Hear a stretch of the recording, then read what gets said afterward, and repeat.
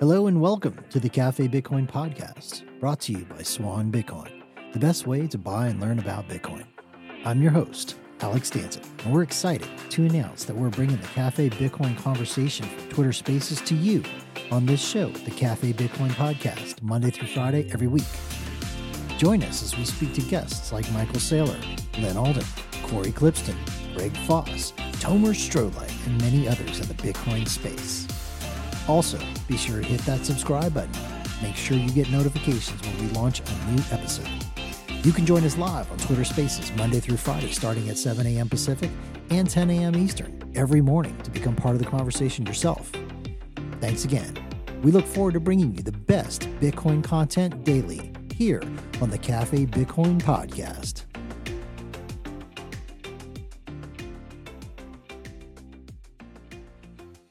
All right, let's go. I don't know about you guys, but I'm getting fired up. Pacific Bitcoin is next week. Dude, I am so excited. I'm visiting 3 Bitcoiners on the way down. Super excited. It's going to be a hell of a lot of fun. Yeah, man. All right. Good morning and welcome, Dom Bay, Mickey. I assume that's Jordan on the Bitcoin Veterans handle, Terrence, Peter, Shane Hazel out in the audience, throwing you an invite. Right. Okay. Quick little update. So next week, we are not doing Cafe Bitcoin on Monday and Tuesdays. Swan team is traveling on Monday. Tuesday, we're going to be having like an offsite, so not going to be around. Wednesday, we are resuming our regular schedule, broadcasting from the hotel. Thursday, broadcasting live from the Swan Dome, Thursday morning and Friday morning. So on Thursday, we've got our crew plus BTC sessions, Ben Perrin on Friday. We are going to have Tip, NZ, and Tomer Strolight. We'll do it live. Fuck it. Do it live. I'll write it and we'll do it live. Yes, finally, dude. That's what I'm talking about. That's preparation. Asking Tip NZ if she wants to perform Cantillionaire's game live. I don't know if that's going to happen, but we're going to ask her. If she does that, I will need padded area around me because that would be insane. That's a tough song to do live, though, for sure. Shit, yeah, right? You need to do some Wim Hof breathing exercises before spitting that verse. Dude, she told me that, like, she's not really a rapper, right? She did a lot of editing to make those songs come out the way she wants. Good morning, Shane. How are you doing? Good morning, brother. I'm working away here in the background, just enjoying a nice respite from the heat down here in North Georgia, man. It's pretty nice, but I'm getting pretty excited for PB next week, and I have a lot of people. I'm actually hosting a panel out there, and I'm looking forward to it. Yeah, that's right. That's the other thing. We're going to be doing a Bitcoin Veterans panel live at the Swan Dome. I think that's going to be on Friday. So that'll be cool. That's going to be myself, Shane Hazel. It will be Gabe Lord, Mickey Koss, and Jordan Gamrell. Dude, the Swan Dome has some firepower this year. I'm not going to lie. Yeah, man. I don't know. I think this is the test run. They're not sure if they want to let Bitcoin veterans on the main stage yet. They're testing. They're seeing. They're like, what are these crazy fuckers going to do? Like, let's see what's up. Yeah, let me just apologize in advance for screwing up our chances at that. But let me go ahead and apologize for Jordan in advance too, because I think if we don't burn it down, it's a huge success. We all are apologizing to Jordan for Jordan in advance, and considering getting an extra insurance rider for this particular event. Okay. What time are y'all going up though? 5? No. So Bitcoin Veterans we're doing Cafe Bitcoin 9 a.m. sharp Eastern. And then there will be a short intro, and then we're going right into Bitcoin Veterans starting at 10 a.m. on Friday in the Swan Dome. God, I was only asking because if you were going after myself in blue collar, it would for sure be already burned down. So I was just checking. Any update on the flamethrower?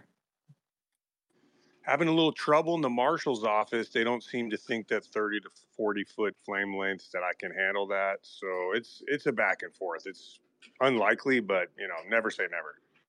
All right. We'll hold out hope. Let's get rolling into the show today. You are listening to Cafe Bitcoin. This is episode 443. Shout outs to our supporters on Fountain and Noster Nests. Our mission for this show is to provide the signal in a sea of noise, teach the other 7 billion people on this planet why there's hope because of this bright orange future that we call Bitcoin. Today, we are discussing Bitcoin news, covering some lizard alerts, and talking about what's going on in the real estate markets as well. Later today, we have Craig Raw, the founder of Sparrow. Looking forward to that. We're gonna dig in.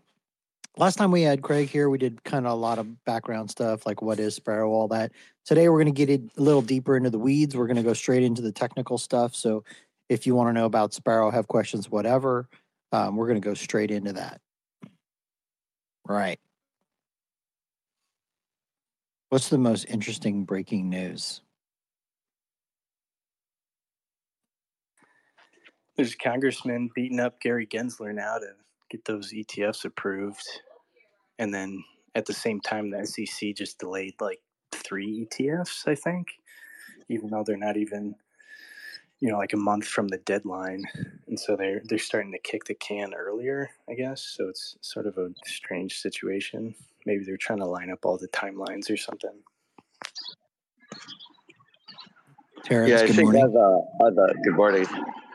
On the 4 elected officials in their open letter asking/demanding Gensler approve the Bitcoin ETFs, they mentioned Fidelity, BlackRock, and Grayscale, thanks to probably the lobbying by Barry Silbert and his compadres.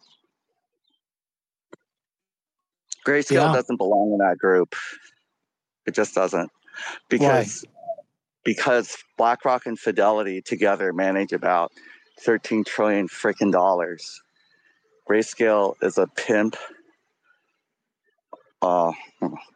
It's a fly on the windshield. It's very small. And Barry has a lot of problems with his ethics and Genesis, GBTC, kind of commingling funds or whatever they were doing. I understand that a lot of people who have GBTC, I have GBTC, want the conversion to happen sooner, but they're just not in the same class. Ethically and just practically. That's like saying a corner grocery store belongs with Walmart. Well, all right then. So Franklin Templeton just filed a 19B-4 for its spot Bitcoin ETF application, which is officially starting the clock with the SEC. Franklin Templeton manages another $1.5 trillion. So the big boys are looking like the big boys are wading into the game.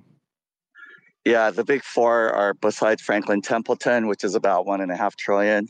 The last one is Invesco, which is also about $1.5 trillion. And those are all much bigger than the biggest of the also rans, or the smaller spot BTC applicants like ARC and Valkyrie and so forth. They're much, much smaller, maybe tens of billions or less.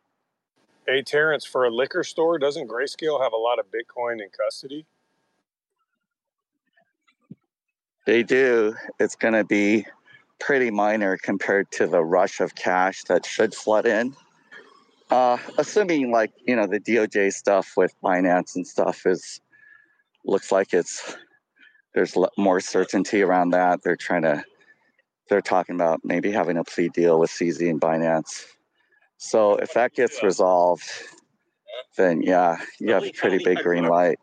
I will say, like, one thing with the gold ETFs, when those took off, and gold prices shot up, that also correlated with massive problems in the fiscal and monetary policy. And we definitely have that on the fiscal side. I would say on the monetary side, rates are, higher than you'd like for liquidity. Money supply is going down.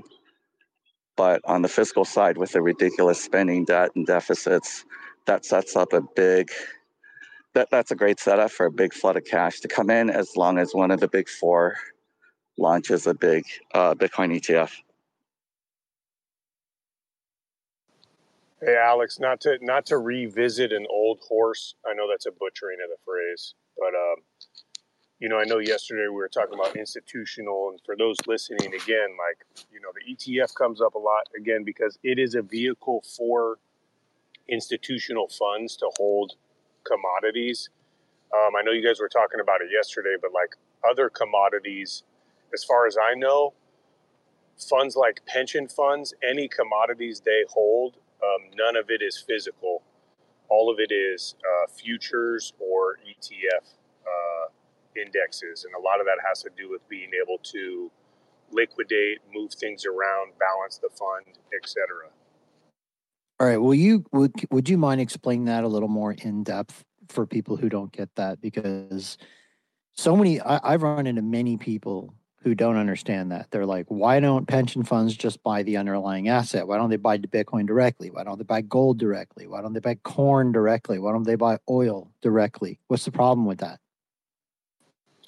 Yeah, so one of the things with pension funds is there's a lot going on. I'm learning a lot about the history of pension funds, and a lot of them used to just own simple bonds or treasury notes, and that made up the bulk of what a pension was. When you think way back in the day, hundreds of years ago, where you just like worked for the city and you got, the city gave you bonds or things like that. Pension funds are very fluid now, dynamic. They're in a lot of different markets, and between internal kind of mechanisms and the way that they function, and the fact that they have to be able to move portfolios very quickly, balance the portfolios, keep up with liabilities, adjust to changing market conditions, etc. They all hold investments that can be easily moved and quickly, converted, changed, cashed out, adjusted, etc. And so obviously, I'm going to push back a little bit. In the case of Bitcoin, though, I mean, it could be argued that it's different. Like in the past, this makes sense, right? So if you had, let's say, a pension fund owned, let's call it 30 tons of corn, and that's distributed amongst physical corn silos somewhere in the American Midwest. If they want to sell that quickly, I could see how that could be a pain in the butt. You're talking trucks, moving corn around, all this other kind of stuff. Same thing with gold. Now you got vaulting, you got logistics problems, you've got delivery issues, you've got all this stuff. Oil, same deal. What are they going to do? Let's get an oil tanker. Let's move it from this place to this other place. So owning the underlying physical thing is kind of a pain in the butt. But Bitcoin is different in that we can send it anywhere basically at the speed of light. So it kind of removes that obstacle. What other reasons would a pension fund not want to hold the underlying asset? Why would a pension fund want to hold it in an ETF or something else? Yeah, so that's spot on, Alex. And again, this is a new thing, right? We haven't had something like this where you could have self-custody, something considered a commodity that you could quickly move. So there's some mechanisms inside that have to change. I mean, number one, just to do that internally, you have to have a division within your organization that can not fuck that up and do that effectively. So that has to be something that has to be implemented. Not too difficult, but again, it's you have to convince them that the juice is worth the squeeze to invest money in an internal, team that can effectively manage and self-custody Bitcoin. So that's one aspect. Another thing I would just say, kind of to push back on that, would only be they don't have an understanding on how quickly you can move it. But in market conditions, if there was ever an issue with exchanges being able to, there's lawsuits flying around from the SEC, et cetera. So if they were to get stuck in a position where it was hard to move large amounts of self-custodied Bitcoin due to regulatory uncertainty, that would be an issue for them, right? We know right now it's really easy to move, but there's always things pending that can kind of throw a wrench in that. And that may be a reason they use internally why they're waiting to see how things unfold. The big thing right now is just convincing them that the juice is worth the squeeze. And I think it is that if they can ever self-custody anything, it will be Bitcoin. They can do it.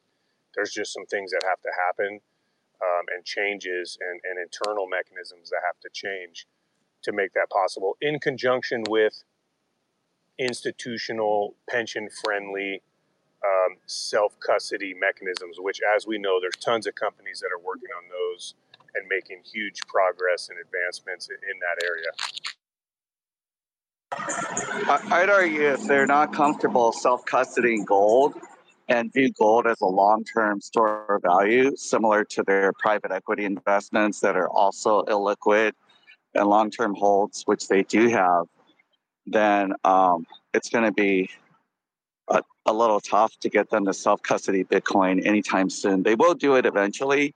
It's just people just need to be patient. But in terms of the spot Bitcoin ETF, I'm on what I think is Alex's side, that pensions can and will hold spot Bitcoin ETFs, especially if they're from the big four, Fidelity, BlackRock, Franklin Templeton, or Invesco. They're very credible players, and you're kind of trusting them to not screw up their self-custody of Bitcoin because they're custodying the Bitcoin for you. So, but notwithstanding that custody risk, I think they still will prefer spot to futures. Yeah, 100%. I mean, those tools are made, they're built around institutions like that. So, I mean, yes, of course, pending some of the pensions that got burned on things like FTX, who may have cold feet when a spot ETF comes, just because internally they have some battle scars, you are going to see pension funds and institutional funds jump onto a spot ETF 100%. Yeah, and it's not just institutions, it's also retail and high net worth who suddenly find Bitcoin to be grown up and legitimized by one of the big four players that are actually launching and offering spot Bitcoin ETFs instead of these firms that they've never heard of. We know Valkyrie, ARK, and so forth, but most of America does not. Yeah. I also will just add one last thing, Alex, before we move on. A lot of these funds, unlike, private equity funds or hedge funds or other investment funds, it's a much more dynamic process and kind of shifting things around and much more systematic. Like, there's a lot of people with their hands in the pot that are driving the ship versus a few people that are making, very quick investment decisions to shift a fund based on, market conditions and opportunities.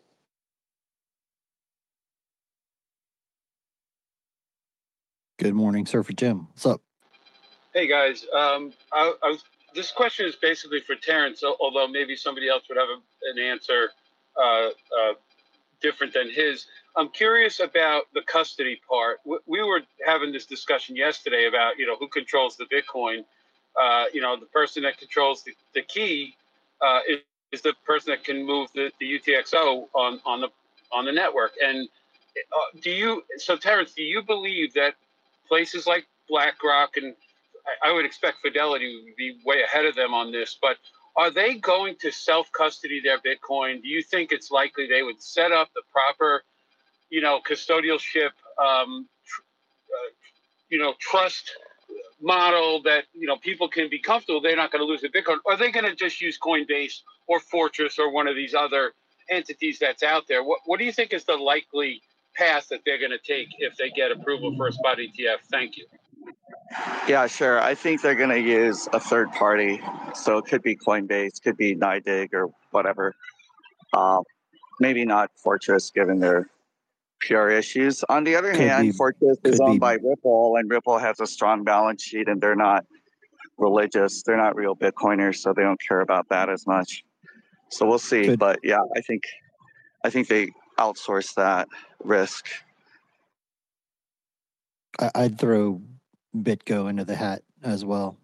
Probably not Fortress, but BitGo would be a strong contender, I think. One last question. Is there any concern that just a handful of entities are going to now be custodying so many Bitcoin on behalf of so many other people? It feels like a type of centralization risk. Just curious what your perspective is on that. Yeah, there's definitely that risk, and it'll get worse over time in terms of the big institutions and asset managers like BlackRock and so forth. Keep in mind that BlackRock, Fidelity, they just manage other people's money, so it's not like it's their assets. And you as a customer of BlackRock could easily move your spot Bitcoin ETF to somebody else. You could stay with the BlackRock ETF, you could abandon it, and you could abandon your account at BlackRock if you wanted to, and just go to Schwab and buy the Fidelity ETF or Van Eck or something. So that's one. Number two, we already have huge concentration risk. I hate to say it, among whale OGs, whether it's Winston's, Cesares, or however you pronounce his name, or other whales who are probably continually selling here and there their Bitcoin. They're net sellers at this point forever, realistically, because they just have so much Bitcoin that they acquired at $10, $100, $1,000. So they're going to be net sellers. But that's good that they're selling. So over time, it gets distributed. The problem is the wealth inequality.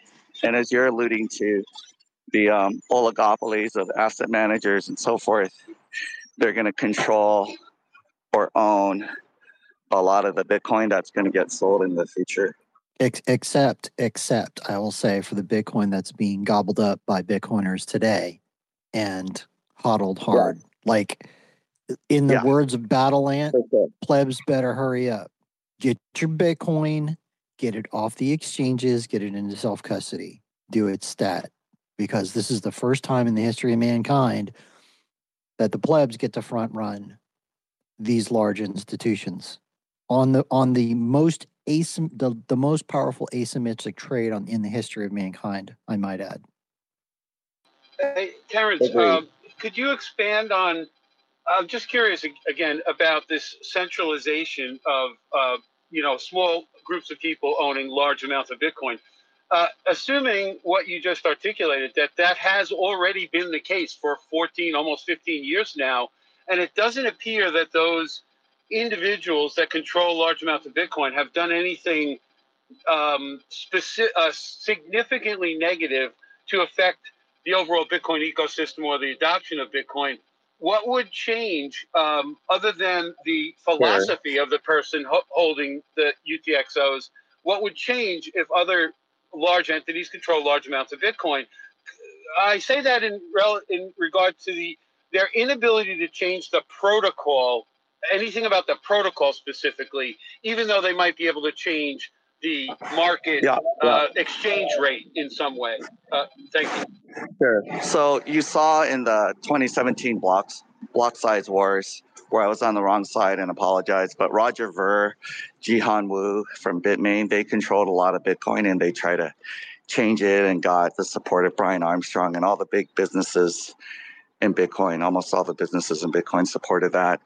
That arguably almost won, but did not. So thankfully they lost. I was wrong. And so you could have something like that happen. I actually think it could be worse to have longer term, to have a lot of Bitcoin where BlackRock or whatever can vote on hard forks. Like a lot of people have pointed out that BlackRock has language in their filing for the spot Bitcoin ETF, where they can kind of decide what fork to go with. Practically, they'll probably, at least for now, go with the majority, but at some point they could be pressured by the government. Like if the US really wants to go 6102, you have a president who's super progressive like AOC, or just super authoritarian, doesn't matter the party, and they want to crack down on Bitcoin more, or a lot more. They could act in a way that is against Bitcoin's interests and freedom's interests, because the current owners of Bitcoin, even though it's concentrated, they are all real Bitcoiners to some degree, however misguided. Like, I don't think Jihan Wu is a real Bitcoiner. He's just a pragmatist, wants to make money. But Roger Ver, for a while, people thought he was a real Bitcoiner. Then he went off the rails.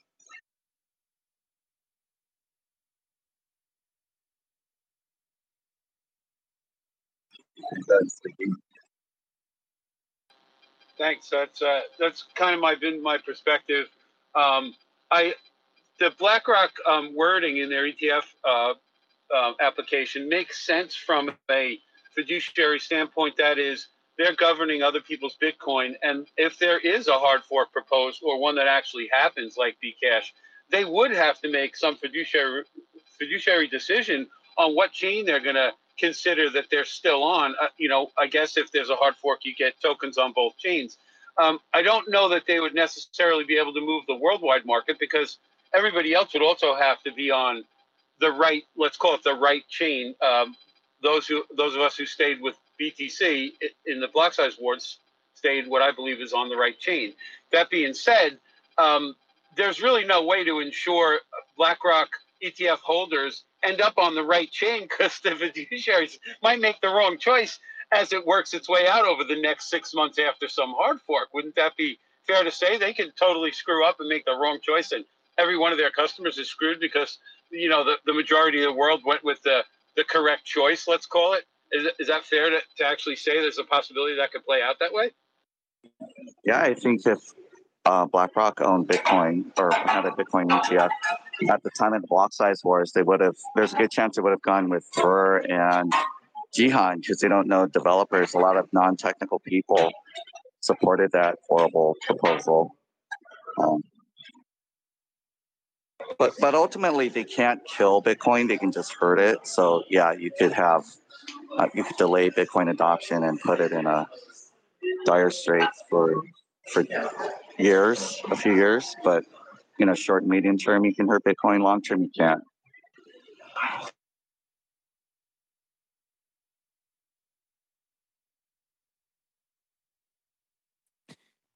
If this is a random thought, but I mean, it's random, not random, I guess. We were talking about it a little earlier. You had mentioned, Terrence, very large holders of Bitcoin, like OGs, who are sitting on potentially thousands or tens of thousands of Bitcoin selling, and there'll be regular sellers. There's no reason for them to buy at these prices, given their current stack and the current price that it's at.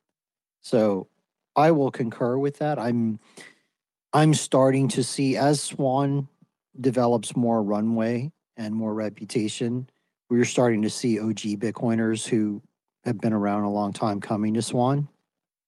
And they're selling, basically. So it's just a little bit at a time. They're trickling it into the market, essentially, which is good, in my opinion. Like, it's good that starts to diversify the ownership of it. It's good that it gets into more hands. This is all a good thing. Peter, what's on your mind? I'm curious. So I understand, why people with very large amounts of Bitcoin are selling, but I'm curious to know what people think they are purchasing. I mean, they're selling the scarcest asset known to man, and they're purchasing something. Life. No, they're purchasing life. Food like the and ones that I know are buying life. All right. So like, you have money, you have wealth, you have all this other kind of stuff. a person I respect greatly basically says the wealthiest people in the world have complete control of their own time. And so these guys are basically, they bought their time back and they bought their life back. And that's what they're paying for. Yeah, eventually, I mean, this is the whole point of Bitcoin in my eyes, is it's money that you can save, and you're not saving it for nothing. You're saving it for the future when you're going to spend it. And so these are the guys who have been saving it for 8, 10, 12 years, and now they're spending it. And so you ask what they're spending it on? Well, rent, food, maybe they want a new car. Doesn't get, I mean, who cares, right? Maybe they're building the kids maybe they're building citadels. Not that I know anybody who's doing that. Or maybe they're starting a new business. I don't know. I mean, but eventually you want to get to the point where you can live off your stack, and it's large enough that it will never be depleted, even when you start to live off of it, right? This is another really interesting thing about deflationary money, is that you get to a certain point where your cost of living is going down, priced in terms of Bitcoin, fast enough that by living off of your stack, you'll never actually deplete the whole thing, right? Like if you've got 1,000 Bitcoin, you can live a pretty lavish lifestyle if you want to for the rest of your life, and you're never going to deplete that whole stack. And Right? you can roll with that stack. You can roll. You can travel with that stack. Yeah, I mean, and obviously it's like, yeah, it'd be nice to have 1,000 Bitcoin, right? I mean, shit, it'd be nice to have 100, it'd be nice to have 10, all right? But like, we're all trying to just get to a certain point, I think. Some people are like, God damn, I'd really like to have one. Yeah, have exactly. one? Exactly, right. Yeah, like, it'd be nice to have one. It'd be nice to have 10 million sats. It'd be nice to have 1 million sats. I mean, it's just going to keep getting harder and harder to get to these kind of these markers, right? After the next halving, the goal is going to be denominated in sats, no longer in Bitcoin. People are going to be like, if I could just get to 50 million sats, oh my God. Yeah. Right. There's also those OGs that are forking over their coin to invest in further Bitcoin businesses or ventures. So like, don't discount them either, because they're going to be the ones that are seeding the actual growth of not only the circular economy, but producing actual beneficial elements into the society that are like producing like a real working product. Yeah, it's absolutely happening. Shane? Yeah, there was a good tweet out there. I think CK put it out from all their awards just recently. Like Ben Parent, I think, got $25,000 to start creating content like this.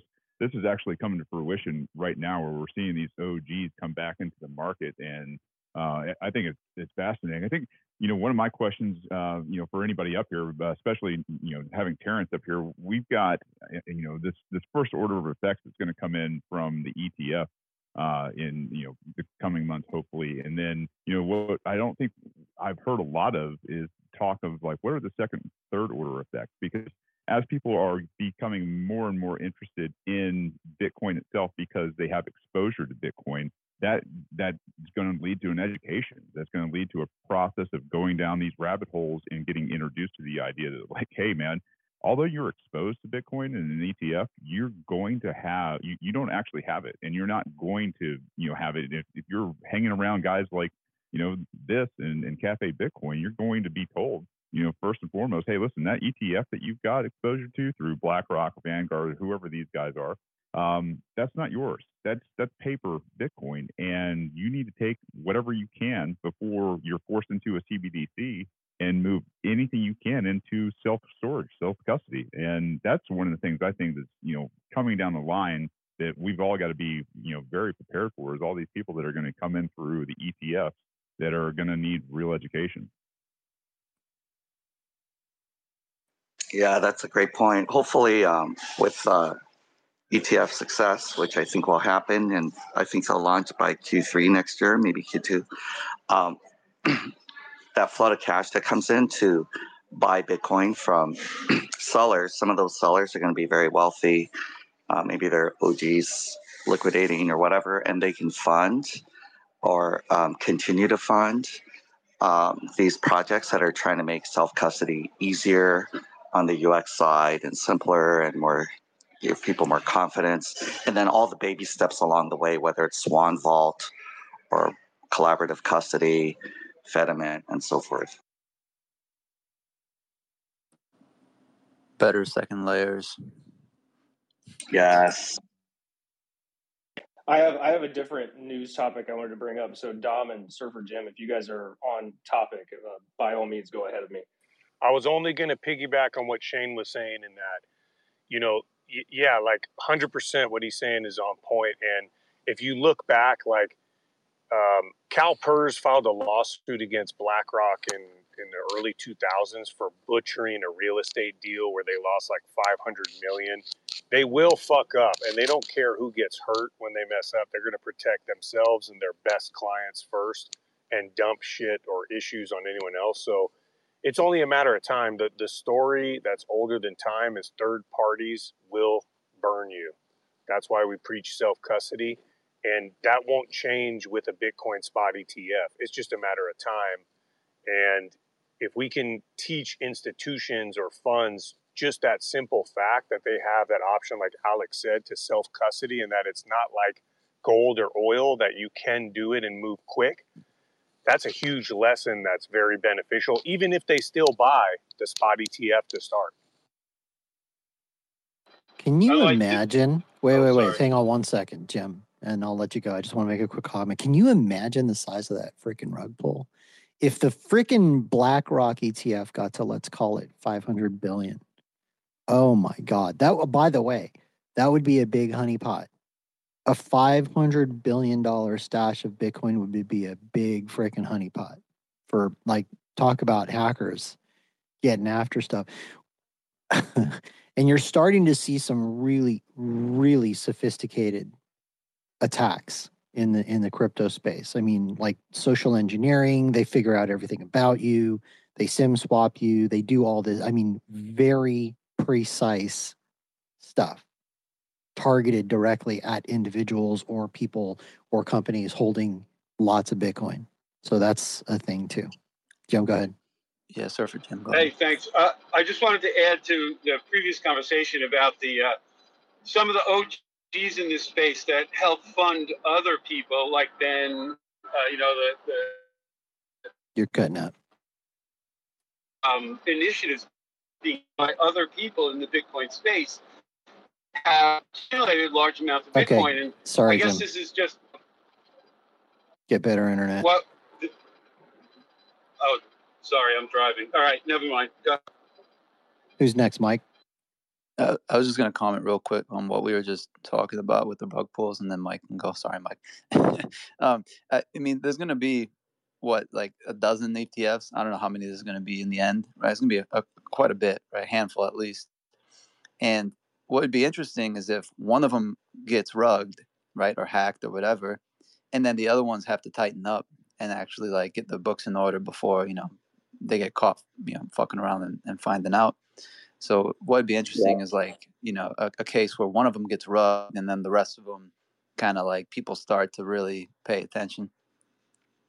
Yeah, and we've seen a lot of rugging by FTX and Binance. So it could be a situation where they just give it to Fidelity. It's the biggest player that has the most experience in Bitcoin, and let them figure out custody, see how it goes before they open the floodgates. That could be one thing they do. Otherwise, they could just be like, if I'm the SEC, maybe I just give it to the big four by assets under management, because the next number 5 is like 95% smaller. It's like not even close. So, ironically, just let them follow Michael Saylor's. Sorry, just real quick. Follow Michael Saylor's strategy of having different institutions custody. Each holds like one key, and you have 2 or 3 collaborative custody, something like that. Yeah, you wouldn't want to split the stack up. But ironically, it's going to be these entities who have hundreds of years of experience in physical security governance of assets. It may sound weird, but I personally believe it's going to be these players and institutions who have deep, deep knowledge, sort of like genetically in their DNA of their institutions, because it's a physical thing. When it comes down to, ultimately, it's a physical security problem. So it's going to be a combination of governance and physical security for these kind of $500 billion stashes of Bitcoin. Go ahead, Mike. Yeah, I just wanted to add as far as like a different news thing, if anybody wants to talk about it, or maybe nobody wants to talk about it. But if you guys missed it, coming out of Bitcoin Magazine earlier today and published an article by Cointelegraph, another oil and gas conglomerate has announced that they are going to be using Bitcoin mining to improve their operational efficiencies. The company is Tech Petrol, and it's owned by Techint. I don't know how you pronounce the name, but I believe it's a Italian company that owns it. Just to further show that the energy space is continuously getting orange pilled and realizing the kind of value that Bitcoin mining brings to the whole global energy conversation that everybody's talking about now. Gorlami. I'm sorry, what was that, Dom? Sorry, that was an Inglourious Basterds reference. You remember when Brad Pitt's like Gorlami? I just think when you say Italian oil and gas, I think of some like dude from Texas who's like, yeah, Gorlami, we're Italian.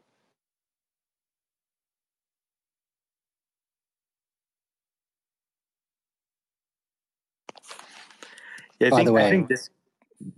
Sorry, Alex. Go ahead, Mickey. I was just gonna say, I think this is interesting because it's.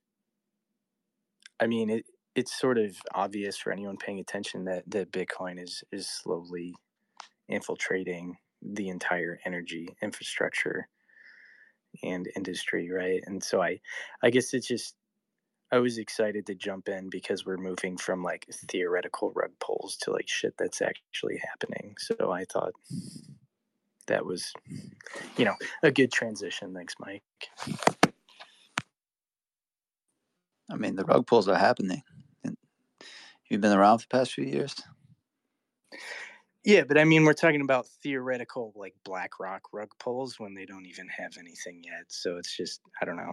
Says who? Sort of uninteresting.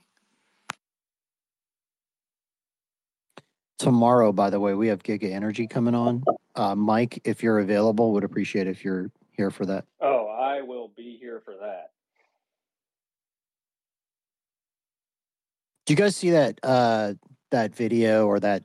Well, there's a video floating around the interwebs of Matt Gaetz basically saying that the money is debasing so fast that you now have to bribe politicians with gold because they don't want to take U.S. dollars anymore. It's freaking hilarious.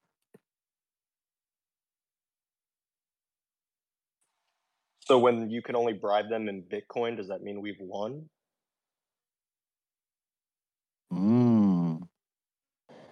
SEC still won't have figured it out yet. They'll be like, yeah, the electeds are taking bribes, but like, yeah, we're not approving that spot ETF. It's not, can't do it. Well, okay, here's a different question though. If you take away the money printer, can they actually hold on to power, or can you get those people out of there? Because then if you have good people in office, do you actually have to bribe them?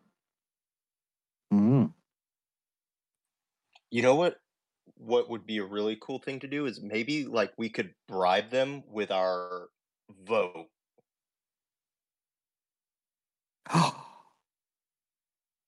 What a concept. Wait, what? We could offer like, hey, if you do what we want you to do, we'll vote for you.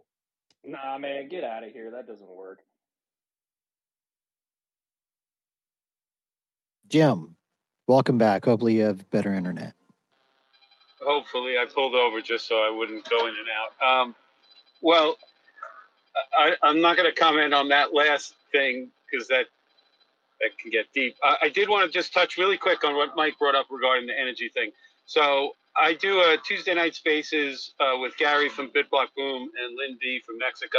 And last night we had these three guys from Mexico on, and they have an initiative they're working on. They got a company called Kardashev BTC, and they are talking to landfills and farmers that have biogas waste, and they got their initial project in the Yucatan. They're ready to fire up, and they're super excited. A bunch of young guys, but they're they're widening the spectrum of, so like they were talking about how they can't get into the natural gas or oil industry because it's co-opted by the state in Mexico. They're too small and, they're not big enough players. But they're still making headway, and it's all the same thing. It's about using wasted energy, balancing the load, providing electricity in places they wouldn't otherwise want to set up electricity because there's no buyer of first resort. But Bitcoin miners can be the immediate buyers of the electricity produced from anywhere, and then that electricity can then be shared. So these guys are getting stuff going out there in the world that the average person would have no clue. It's on nobody's radar. I think this stuff's going to be big. I think it's going to be everywhere eventually, and it just broadens the topic. So tomorrow, Alex, when you got the oil and gas guys on, maybe they know about this as well. I know there's at least one company in the U.S. Whose name I can't remember, starts with a V, who's got a big initiative in this area as well. I just think it's an interesting topic. I don't want to derail the other conversation you guys are having. I just wanted to bring it up and mention it. If you want to go back and listen to the spaces that was recorded last night with these three guys, they got a lot going on. They're very interesting. They're go-getters. They're young. They're what we need in the Bitcoin ecosystem worldwide, and they're making stuff happen. Their proof of work is happening down in Mexico, and I just think it's good to spread the word and make it known for everybody that there's a lot more going on that a lot of people don't see. Thank you.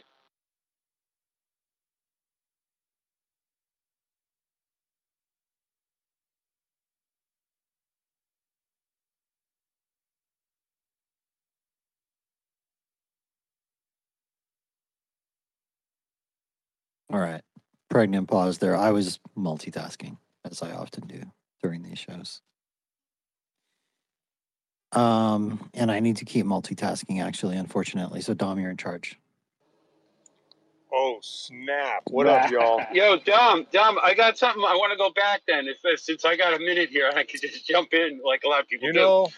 Wait, Dom. I'm going to think about that, Surfer Jim. I got to think about... No, I'm just joking. Go ahead. I'm actually getting ready to roll in the surf, but I'm going to hold strong for a second. Oh, dude. 3 to 5. Keep it alive. All right. We run got it, waves, Surfer Jim.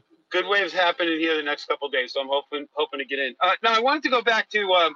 people were talking about custody. People were talking about trust and OGs helping to, give back.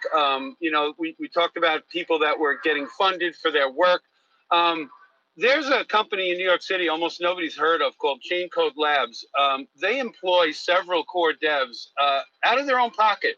They don't sell a product. They're just a very large family office that has a lot of money invested in Bitcoin early and want to make sure it doesn't break. And they're on the right side of the Bitcoin ethos. So these guys spend hundreds of thousands of dollars a year and nobody even hears about them because they don't care. They're not out there to be famous or anything. They just want Bitcoin to keep working. And I was just going to suggest that over a long enough period of time, those people might have tens of thousands of Bitcoin and tons of fiat dollars as well. But for those people who don't have as many, even though today 100 Bitcoin is a huge amount for one person to control, that person will probably be in a position one day to give away some of that Bitcoin because they'll have just so much purchasing power, and they also won't want Bitcoin to break. And then the guy with 10 Bitcoin in 10 or 15 years might find that 10 is more than enough for him and his family. And so he gives back to the ecosystem. And I just see a world. I just wanted to sort of make a positive statement. There's a lot of negative that we have to deal with in this space. But I just think this is a positive dynamic that's going to play out as people get further down in this ecosystem and own and control enough Bitcoin that it's more than enough for them. They will use it to give back. We see it already at lots of different levels. I just think it's going to continue, and I think it's a positive thing. I just wanted to sort of highlight it and bring it up for discussion if anybody cares to elaborate. Otherwise, there's plenty of other things I'm sure you guys could cover. Thank you very much. I actually really love this idea, right? Because people always, like they wonder, like, how are people going to invest their Bitcoin if it's always increasing in value? Why would anyone ever spend it or build anything if they could just hold their Bitcoin and then and then increase their net worth that way?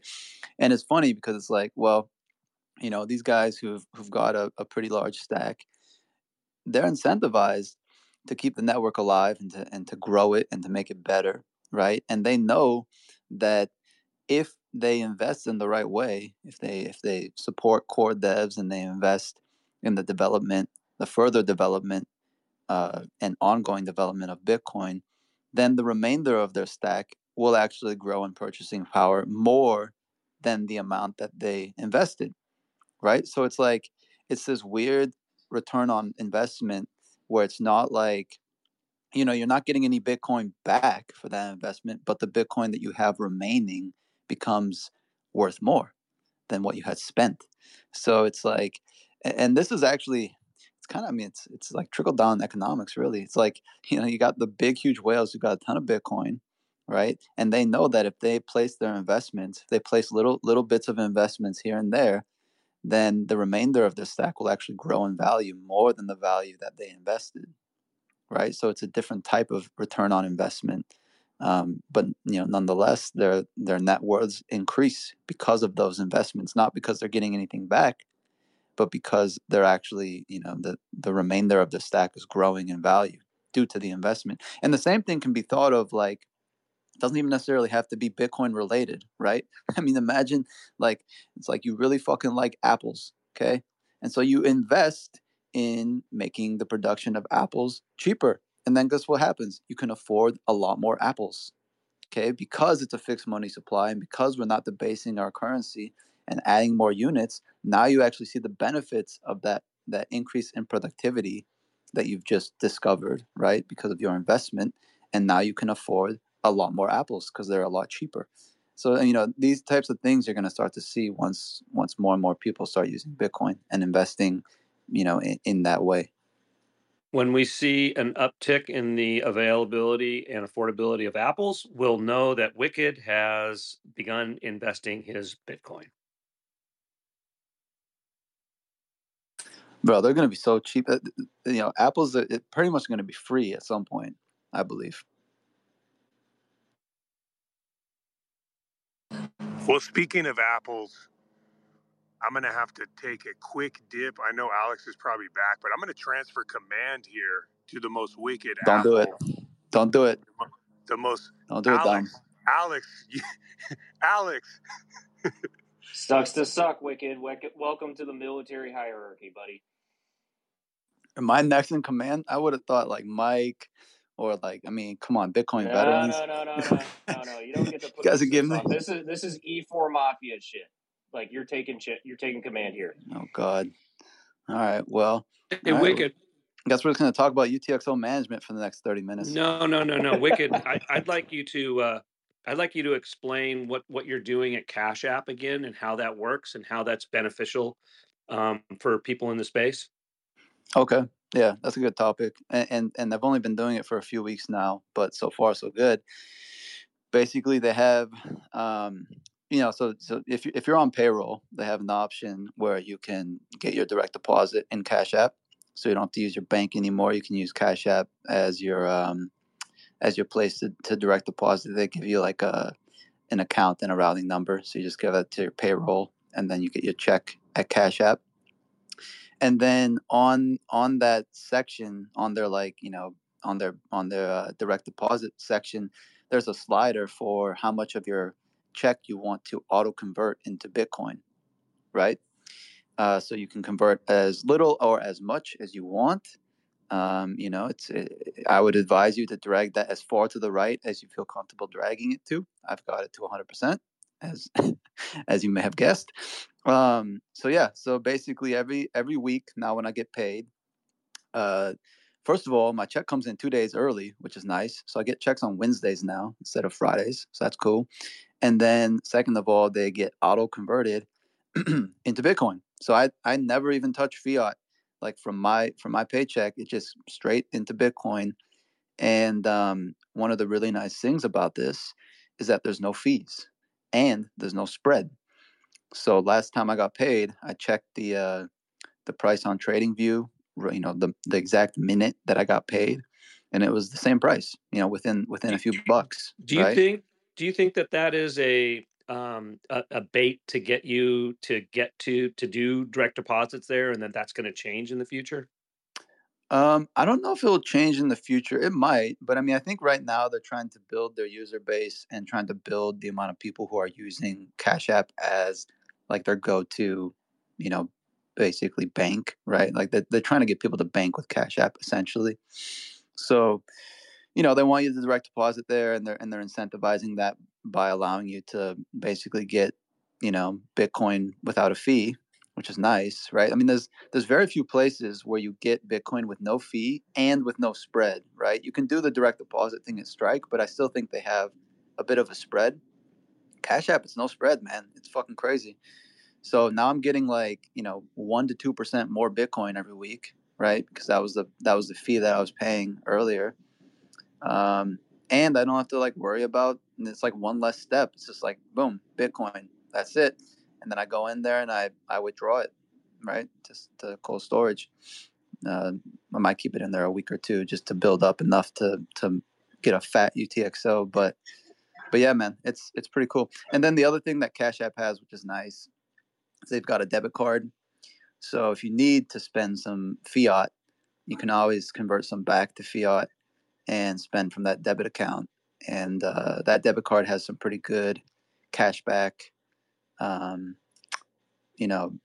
promotions or whatever. So it's almost as good as just getting the cash back rewards on a credit card. So you kind of don't need credit cards anymore either. I've been looking for a reason to drop all my credit cards because it just feels kind of dirty. So I kind of like this. And Wicked. Have you hold on a second here, Dom? I know you're in charge, but I got another question to ask. Have you created a short video on this with pictures and stuff? Because us boomers need pictures. We need that kind of thing to help us do this stuff. I haven't. I'll consider doing it. The thing about Cash App is when I'm going through and I'm doing a demo video or something, there's a bunch of information I'd have to black out, not to dox myself. So maybe this would be a better thing for BTC Sessions to do, since we all know who he is. I see him in the audience down there. I don't know if he's tried this. Well, actually, no, you're fucking in Canada, so you don't have Cash App. Damn it.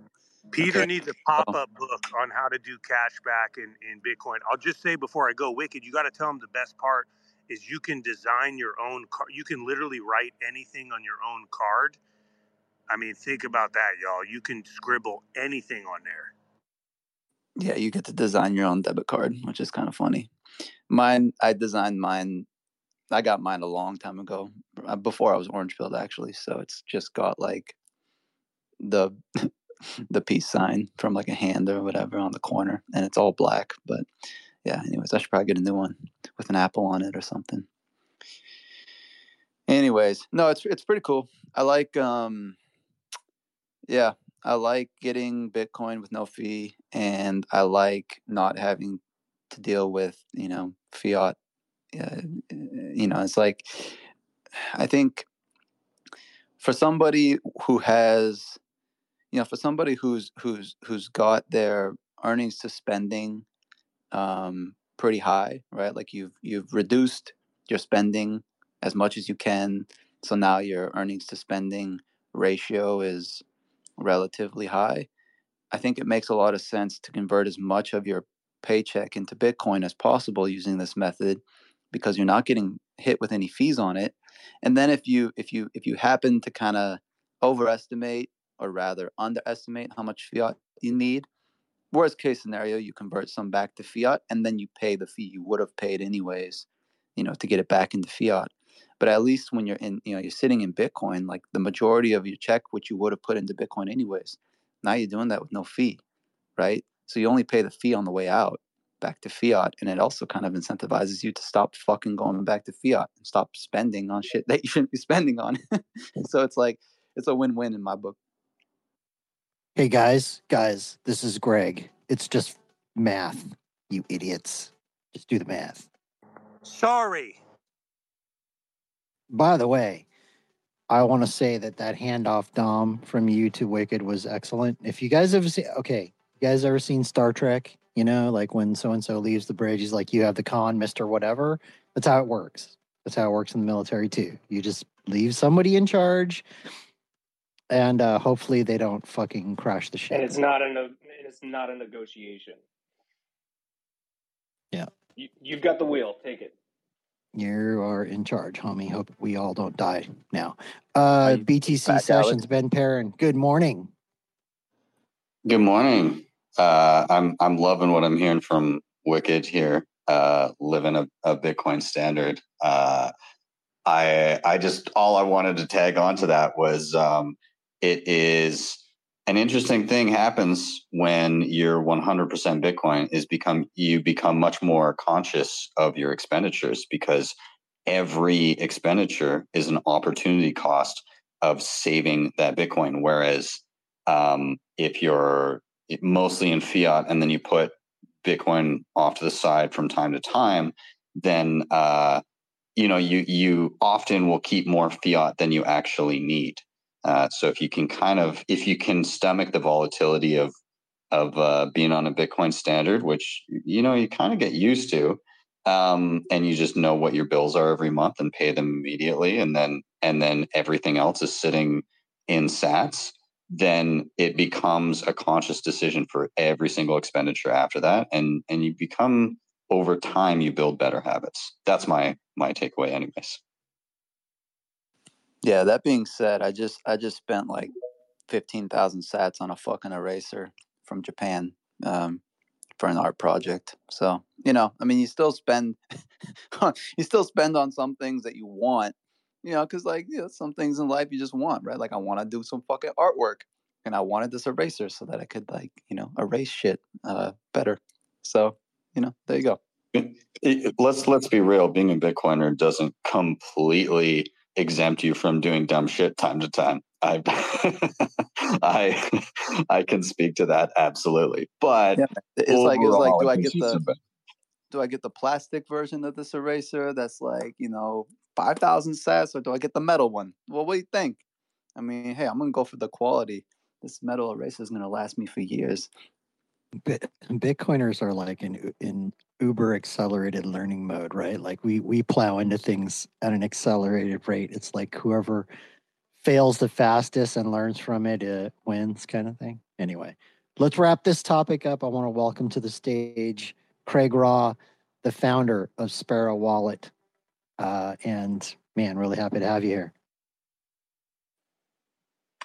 Great to be back. Good to chat again. Likewise. We're going to dig in here with Sparrow here shortly. Last time we had Greg, we talked a little kind of like high level overview. Today, I think we're going to get deeper into the weeds. We're going to get into some of the technical stuff. I'm glad we've got Ben here, as well as everybody else who might be familiar and proficient with Sparrow to ask some good questions and get into the details here. So wrapping up that last topic, Surfer Jim, did you have something else you wanted to say? You got your hands up right now. And actually, no. I was curious about Ben and Wicked if they would be so kind as to elaborate. Once they're on Sats only, I can imagine that many of the expenses they have are to people who don't accept Bitcoin, and so they have to have a quick and easy way to convert from Sats to fiat. In Ben's in Canada, I think Wicked's in the U.S. But either way, just wondering if they could tell us, without doxing any personal information, what it is they use, what products and services that they're able to take advantage of. I believe of some. I know of some. I just don't know what these guys use. So just to help people understand how you're making it happen at your end, I would certainly appreciate it. Thank you. Cash App. So I've got the debit card. You can spend. I mean, you can convert Bitcoin to fiat in a matter of seconds, and then spend from that debit card on your cash balance. You can also use that debit card at an ATM to withdraw cash if you need cash, right? So I just do it that way. Yeah, that would be super useful. But there's a few hoops that I jumped through in Canada, but there's also some services that you guys don't have down there south of the border. Number one being Bull Bitcoin. Holy crap, is that ever an incredible, useful service. I can basically pay any bill in Canada with Bitcoin. So like utilities and phone bills and internet, like just anything, or send any amount of money directly to a bank account without having to like fund an account and then convert. And then it's just, no, here's the bill and the account number. And then Bull Bitcoin says, all right, send this amount of Bitcoin to this address. We'll take care of the rest, which is amazing. I also use gift cards, typically BitRefill. The Bitcoin company is also another great one too. But nonetheless, you can pay with Bitcoin on chain or Lightning and get gift cards, for things like gas and groceries and all that kind of stuff. And then also actual circular economy stuff. I've got a guy, basically I started going to my local meetup and I started asking, hey, I'm looking for the following thing that I'd love to pay in Bitcoin for. And when you're at a Bitcoin meetup, I think that's kind of the best way to do it. Take 5 minutes at the beginning of every meetup and allow anybody that wants to get up to say, I'm either looking for or offering the following things, paid for in Bitcoin. And so I was able to find a dude that I can get beef from, a rancher south of me. And then I was also able to find another dude that has a bunch of chickens. So I get my eggs. And then there's also a dude that is north of me that has like chickens, eggs, beef, all kinds of stuff. I'm working on my barber. And yeah, so that's kind of where I'm sitting at now. It's a hodgepodge of circular economy stuff, services where I can pay bills directly, and then gift cards. I do get some fiat, and with the fiat, I basically just dump that as quickly as possible on bills that I already know that I have. And if I have additional things, then I'm using a thing called Coin Miles, where I can also do gift cards, but I get paid in sats back.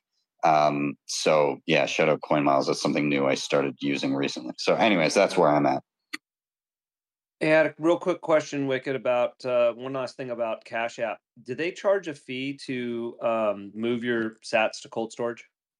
No fee. So they also have Lightning withdrawals as well, no fee. So you can, if you've got a smaller amount you want to move over to your Lightning, if you're on like Phoenix or whatever, you can move that, no fee.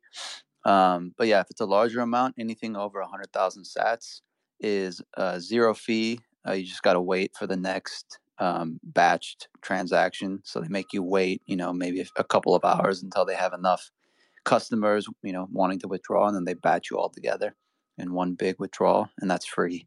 If you want to do things quicker, then you pay like you basically pay the minor fee if you want to do things immediately. But if you're willing to wait a couple of hours, all withdrawals are free on Cash App. Okay, it is time to switch topics. I suspect that you guys would keep talking about this for the next 40 minutes. However, we should try to get Cash App people up on here. We should actually. Jacob, can we do that? I'll work on Jack. What about Daniel Burr? Isn't Daniel? Isn't it? Yeah, I think Daniel's working at Cash App, isn't he? Yeah, okay. Let's look into it. That'd be cool. All right.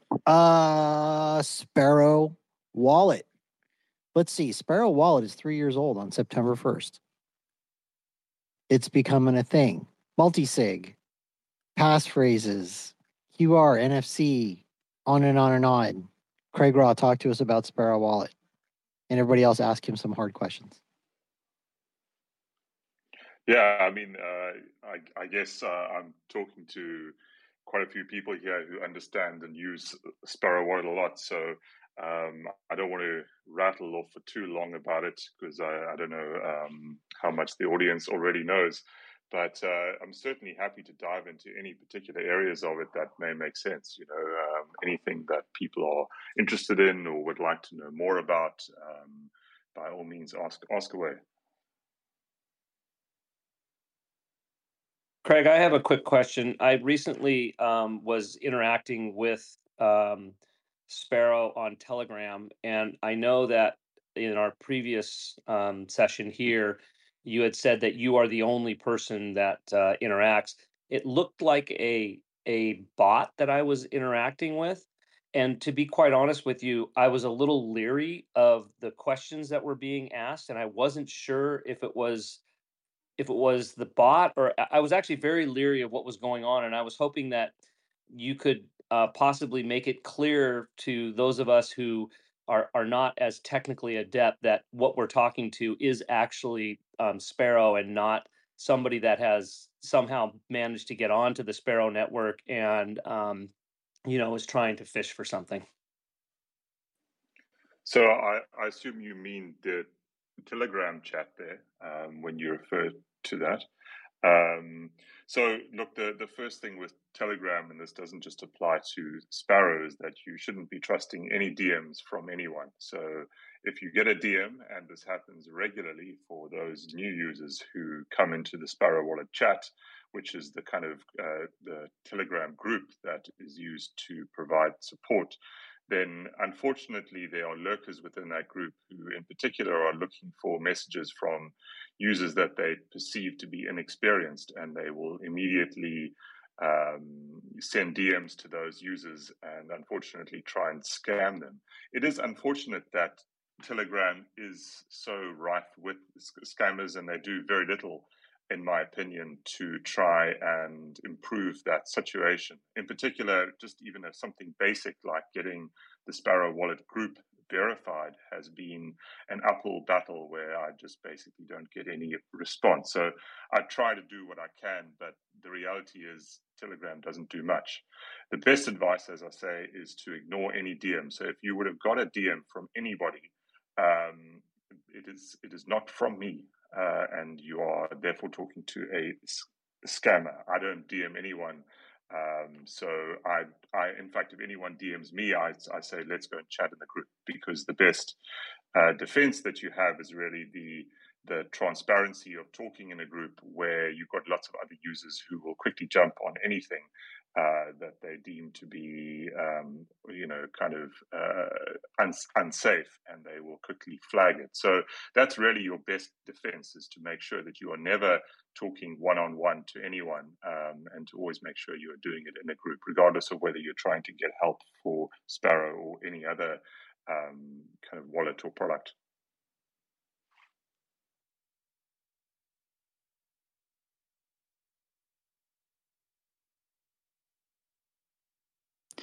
On the group though, Greg, is there a bot that answers people, or is it only you on the group that's answering questions? So on the group, we have, basically anybody can answer. There are around 6 admins who tend to provide more regular support. So it's definitely not just me. But, anybody can jump on there. The key thing really is to make sure you're on the right group, because unfortunately, again, Telegram has allowed many scam groups, and the scam groups, unfortunately, have many more users. They're all bots.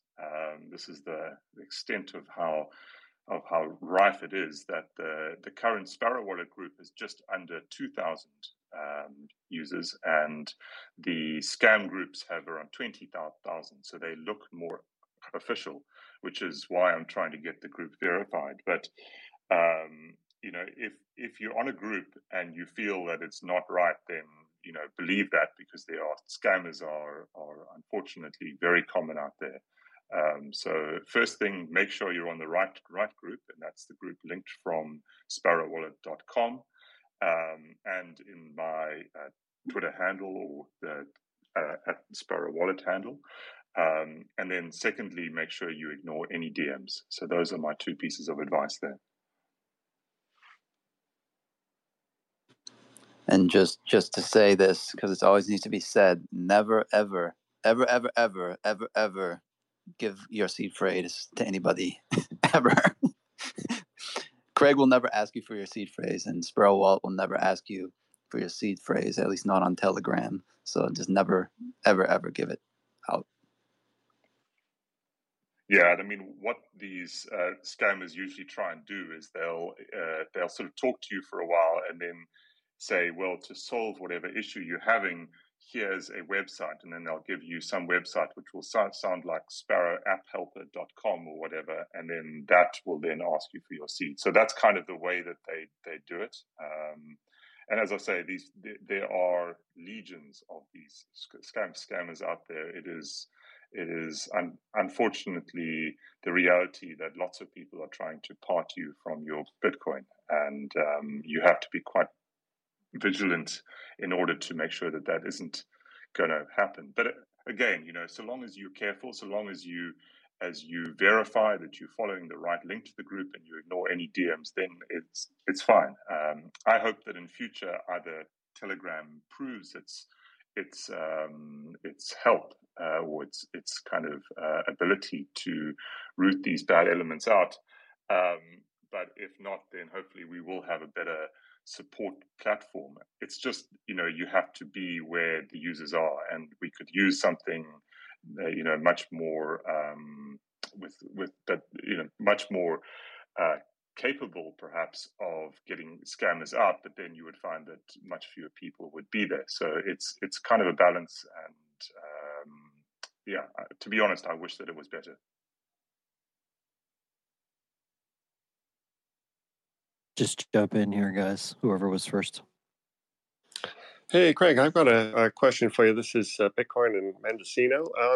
It's about typing seed phrases. And speaking of never, never, never, I've always heard never type your seed phrase into any internet-connected device. And yet all wallets give you the option to do that, to recover a seed phrase. Could you just talk a little bit about the security of that and whether there's an argument for a wallet that won't allow you to do that one, that will only let you use the signing device?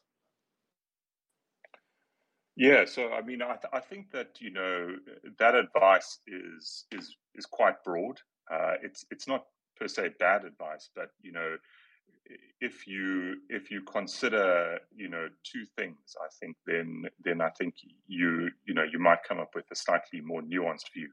The first is, what is the computer hygiene of the computer that you are using? Is it some Windows machine which is used by all kinds of people and potentially has malware on it, or is it a fairly clean Linux laptop which you kind of make sure that you use only for a few certain things? In the latter case, your chances of that seed being retrieved from the software wallet is really much, much lower. So that's the first thing that I would think of. And then the second one is, what is the value that you're trying to protect? Because the reality is, if we need software wallets for all kinds of needs. For example, running a Lightning node, or if we want to use Whirlpool, there's all kinds of good reasons. And so long as you are practicing good computer hygiene on the computer in which you run it, it's actually okay. Now, you might have other reasons where, you might need to enter the seed. For example, if you need to make an emergency recovery, say your hardware device you believe has been compromised and you need to get those funds off fast, then you would do it in that case. Generally, though, you wouldn't want to enter a seed from a hardware wallet into a software wallet, but there are plenty of occasions where starting off with a seed on a software wallet and using it in that form is okay. Again, it's just about looking at computer hygiene and about what value are you trying to protect.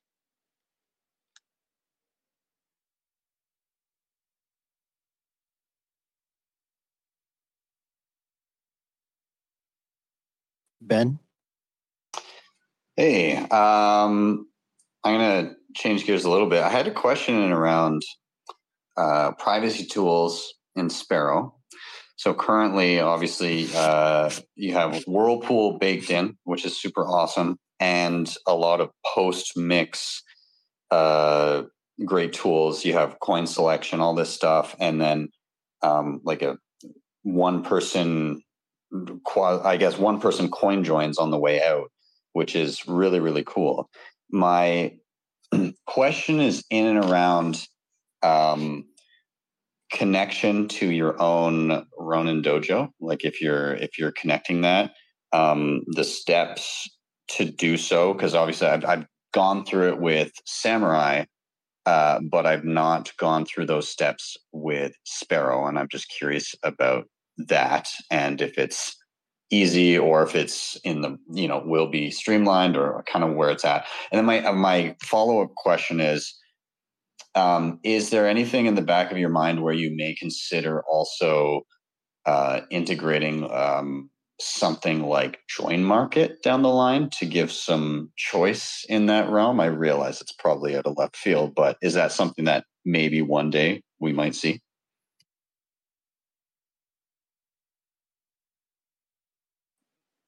Hey, Ben. Yeah, so let me answer your first question. I believe that, well, let me first of all say that Sparrow does not connect to the Dojo backend. So that's the Samurai Wallet custom kind of backend API that they have made, and that's the API that Ronin Dojo has. However, Ronin Dojo also bundles an Electrum server. I believe it's either Electris or Fulcrum. And further, I believe that they've recently changed their interface to make connection to Sparrow via that Electrum server much easier. So I believe it's now a pretty easy option in their interface. So I think it shouldn't be any issue, particularly if you have the most recent version. I think it was pretty easy before, but now they've made it even easier. In terms of other sort of CoinJoins, I'm hesitant to add things that make the UI more complex. That's always one of my first points of call. There's also an argument to say that, you know, the more coin joins you add, the more you divide the liquidity up between different coin joins. You know, the one advantage that Join Market has always had is that it has this decentralized nature, which has certainly been a great strength and one that Whirlpool has lacked. But going forward, Whirlpool is going to be moving towards a decentralized model, but with one liquidity pool. So that we should see towards the end of this year. So that really, I think, makes it a very strong contender. And, you know, there would need to be another argument, if you see what I'm saying, to bring Join Market in. So it's not that I dislike Join Market or have anything against it. It's more that I'm trying to think about, how do I create a simple UI so that people actually use the tools rather than talk about the tools, if you know what I mean. And secondly, you know, is there a particular reason or a strong argument there? And as I say, I think Join Market's argument, which certainly has been strong, is going to become less of a reason in future as Whirlpool adds that particular feature. What is the feature? Just so I know, I get what you're saying. I just hadn't heard anything recently. So what are you talking about there? Sure. So what's going to happen is right now, when you are performing one of those two-person coin joins, is you use this layer called Soroban, right, which is kind of a layer sitting on top of either Tor or ClearNet, and it is a privacy network communication layer that some Samurai Wallet have developed, where you essentially are, at least in the current version, you are using payment codes as an ID.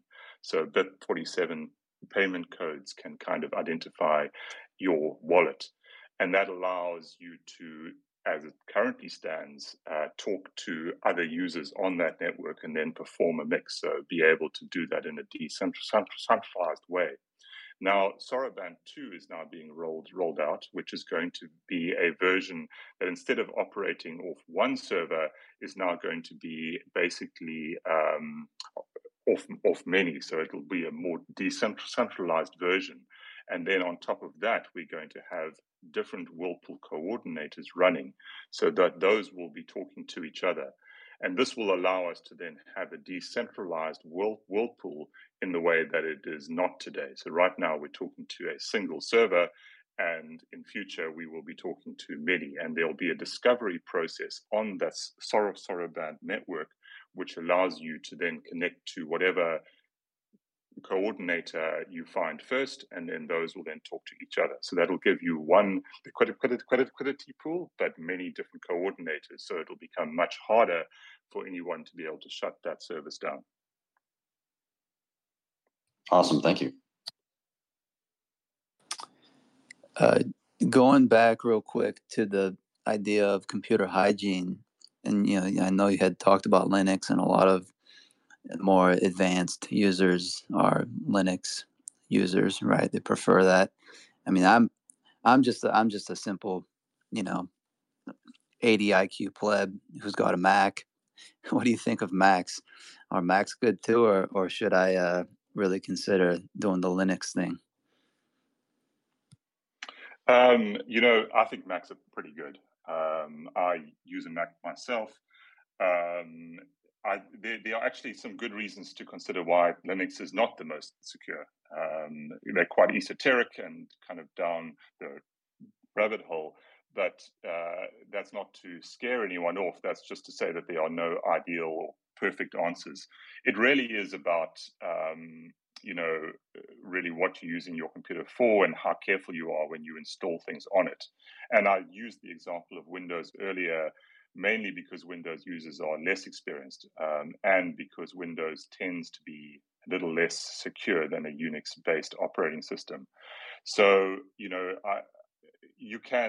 you can still have malware obviously running on Linux. You can still have it on a Mac. It's, when I think about any new app that I need to install, I first of all think, do I really need this? Is it really that necessary? And what I actually do, because I'm lucky enough to have more than one computer, I might consider either using that app in a sort of virtualized environment or using it on a different computer, just to make sure that the computers that I run are as clean as they can be. Or I might just decide that actually I don't really need that app and there's a way to do it without actually using it. So I tend to think about that way, and I think the same applies to phones, really. If you're using your phone, consider what apps you actually need. And I think that's good advice, which has been touted by many others. So that's my kind of thoughts on it. Craig, first of all, I want to thank you for the documentation at Sparrow. It's amazing. I'm just a dumb boomer, and I was able to, with some help, I was able to figure out how to use Sparrow as a wallet. There's tons of functionality there that I don't use, and it's mostly because I basically send BTC to my UTI to my addresses. I don't do much with it generally. So I do a transaction every now and then or a send every now and then. But my question is, going forward, like looking into the future, I'm hoping that at some point, and no offense to BTC Sessions or Wicked, because I'm sure that they would love this world. I'm looking for a world where we don't have to go to a BTC Sessions to try to figure out how to use the software and how to do things. That it's just it's easier to do. One of the things that I talk about when I'm orange pilling people is I ask them, with the current banking system, how they would look at that banking system and how difficult it is to utilize if they've never done it before. So I do understand that there's a learning curve with a new technology, that kind of stuff. But eventually, I'm hoping that we get into this world where it's kind of iterative, and just like with an iPhone or an Android phone, it's iterative, so that as long as you've been following along with the progression of the technology, that it becomes easier and easier to use intuitively. And I'm wondering, what you see in that future, or if you see a future like that. Yeah, it's always difficult to look too far into the future. I think we humans are very poor at it. I think it's a very hard thing to do. So, on the one hand, you've got the kind of ease of use, convenience angle, and then on the other hand, you have the need to understand what it is that you are doing. And Sparrow, I think, clearly leans towards you need to know what you're doing, because if you don't, then you're going to be revealing potentially more information about your transactions, paying higher fees, and all kinds of things. So, Sparrow obviously leans towards that, and frankly, I've been surprised over the years to discover how important people find that particular side of things. There's obviously plenty of people out there who still use Trezor Suite, Ledger Live, who make it much more easy to use, but obviously with the downside of a whole lot of things get chosen for you. You're much less private as a result, and I think it's clear that as people get more into Bitcoin, as their lives depend on it more, so their desire to understand what's going on and to really get to grips with their own wealth becomes important. So, can we ever do away with this? Can we have a wallet that is completely intuitive, that is, like an account, in your sort of local bank, and at the same time, still maintain the kind of levels of privacy and fee efficiency that we would like?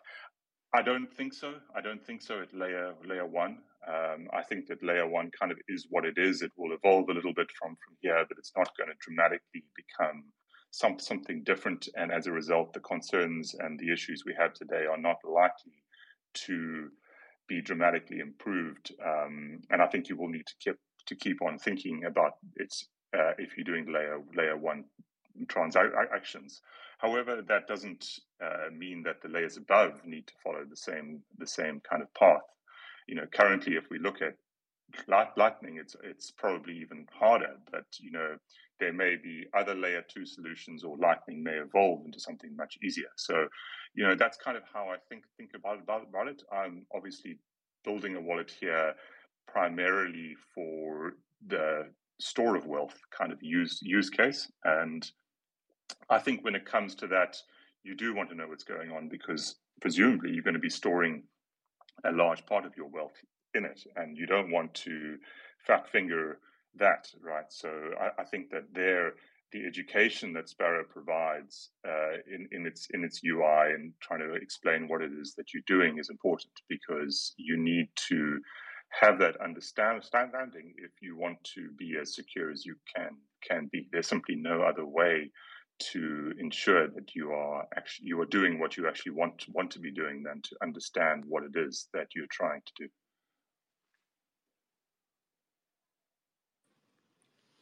Craig, a couple of quick questions about coin joining. These are beginner questions, because I basically, I've always heard that if UTXOs get coin joined, they may not be accepted by exchanges. I just wondered your thoughts on that. The other couple of questions, I know that features there in Sparrow. I just haven't touched it yet. But if I turn it on, does the wallet need to be open and running for that to work? And then are there fees involved in doing a coin join? Well, let me start off with your last question first. Yes, there are fees involved. They aren't too bad, but if you go to whirlpoolfees.com, you'll be able to estimate the fees that you pay. So you can do that completely outside of Sparrow, but Sparrow will certainly give you an estimate of the fees well in advance of you broadcasting any transaction and thus incurring any fees. So the way that it works is you construct this first transaction, the sort of premixed transaction, and then all the fees are then detailed in that. So you can see what is going to the miner and what is going to the Whirlpool coordinator in order for that premix transaction. Once you've broadcast that premix transaction, remixing is free, and that means that you can then get further mixes on that. So you then again taking part in these 5-person coin joins, but all of that is then free, because that is then paid by other people who are coming into the pool with new premix transactions. So that's kind of very briefly how fees work. Now, in terms of whether transactions that have been sent through Whirlpool are getting blocked, I'm not really hearing much these days. There was a company, I believe a UK company whose name I temporarily forget, I'm sure somebody here will recall it, who has since gone under, but they were blocking it briefly. And that's not to say that it won't happen, but what you can do is then just take that amount, put it through a few actions, so kind of send it to yourself a few times, because the detection is really just looking back a few hops in the chain, and it really doesn't do much more than that. I think, broadly speaking, and more from a philosophical point of view, if we are scared about using these tools, then the kind of the powers that be that don't want us to use them have in effect succeeded in their chilling effect. They have managed to prevent us from becoming private, and that's, I think, a worrying thing and something that we should avoid, right? So the answer, in my view, is to use the tools, and the more of us that use them, the more normal it becomes, and therefore the more that it becomes difficult for them to have this attitude of you can't use CoinJoin. I mean, really, a CoinJoin is just coming, a bunch of people coming together to contribute inputs, contribute funds to a common transaction. That's actually all that it is. And if we can't do that in this world, then we've lost a lot of ground. So my kind of view is, given that it's relatively easy to circumvent the current detection, and given the importance of preserving our access to these kind of tools, I think it's still worthwhile. And certainly, you don't need to put your entire stack through it if it really worries you. But I do think that using the tools is an important defense. And if you're not using them, then they might not be there for you when you do actually.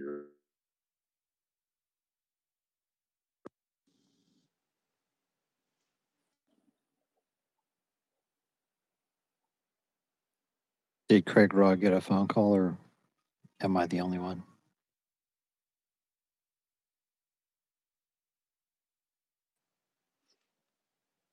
I did.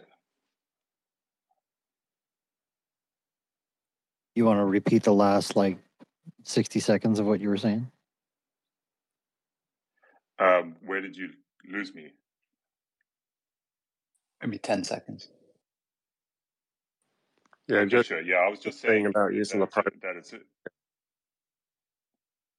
Sure. I was just saying that I think it's important to use the tools to ensure that we still have access to them when we really acquire them, that they're still out there for us. And if we don't use them, then it just becomes a small kind of fringe bunch of people who use them, and that's so much easier to push those people aside. So that's one of my primary messages, I guess. We have to make CoinJoin a normal thing. All that we're really asking for is the same level of privacy that we enjoy, with our bank accounts, which, no one can see. And we even expect the government can't see without a court warrant. So, it's not an unusual thing when you have a transparent and open blockchain to seek privacy for your funds, and CoinJoin is one of the few ways in which we can do that. So I do think that it is a normal thing. I don't think it's anything strange, and I think it's relatively easy to get around any kind of detection, should that be required. And just one quick follow-up is on Sparrow. Is it, if I'm using that feature, is it basically like a transaction, or do I need to leave the software running in order for that CoinJoin to happen? Yes, you do. So basically what is going on there is you have something called the Whirlpool client, which is this piece of software, and it's basically queuing your UTXOs up in terms of being able to remix. So you don't need to stay online beyond the premix transaction, and your deterministic links are broken in that first transaction. But generally people want to get remixes because it does increase the size of the crowd that you are hiding in. That said, if there are others, and there always are, if there are other people who are staying for remixes, you benefit from those remixes as well. This is something that a lot of people don't fully grasp. So every time anybody who has mixed with you gets a remix, your anonymity also improves, and that's a really powerful feature. Unfortunately, it's too computationally intensive to show that in the UI. It takes a whole lot of work, but to focus on your own remix count is actually not as important in the real world as the number of remixes that you and everyone else gets. The other thing that I want to add is that you don't necessarily have to keep Sparrow, the desktop app, open to get these remixes. There is another way to do it, and if you're running a node, it might make more sense. So Sparrow also comes in a textual version, a little text app, so there's no kind of UI, and that allows you to run it on a node which doesn't have a GUI. And that basically acts as a remixing client, and you can kind of move around in that little text app and see how things are going. But it really makes it certainly made my life much, much easier, because now I don't need to be running Sparrow on my desktop all the time. I can be running it on my node, and it just sits there and mixes away all the time. So every so often I get new funds that come in, I send a premix transaction through, and my node then just sits there and mixes it away. So it's kind of an ongoing process that I just always have running, and that I find works very, very well. Ben, did you have a question? Just to tag onto that, is there any chance that might be something that could roll out to, say, like a Start 9 or something like that? Because that would be incredibly useful to have that just kind of rolling in the background. Yeah, I mean, I think that I would be remiss if I didn't mention that Ronin Dojo also has a product in their stack called Whirlpool GUI, which is made by the Samurai Wallet team, which does exactly the same thing. Start 9, yeah, I mean, there's absolutely no reason why that couldn't be built in. You know, I don't generally, unfortunately, have the time to work on other people's stacks. I kind of just need to provide the software that I provide and hope that it gets integrated into other platforms. And I agree, it would be really nice to have that as a one-click install.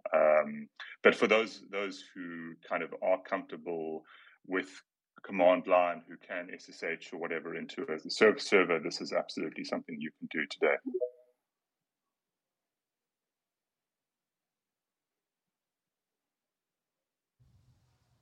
Chris, go ahead, man. Yeah, hey Craig. So just changing the subject a little bit, I've done, first of all, love the tool. Periodically, I'll do an RBF or a CPFP just for practice, and Sparrow makes it really easy to do that. I think it's a great way of then not panicking if you send a larger amount and worry about the transaction not going through. So I highly recommend people using those functions if they don't already. But one question I had was whether or not you plan to allow op return data to be submitted with transactions. Is that something that's doable? It is. Again, you know, just going back to what I was saying previously, you know, whenever I consider a new feature, I have to consider, you know, does it make the UI more complex? And I sort of guard that gate pretty tightly. So I haven't yet thought of a good way to allow people to add op return information without making the UI more complex in a way that I don't like.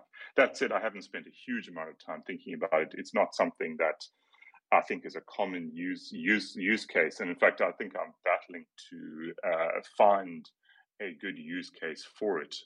You know, generally, I think people just want to kind of embed a bit of data into the blockchain, which isn't sort of the can I say the most compelling use case that there is, given that we all have to now download that and put it onto our nodes.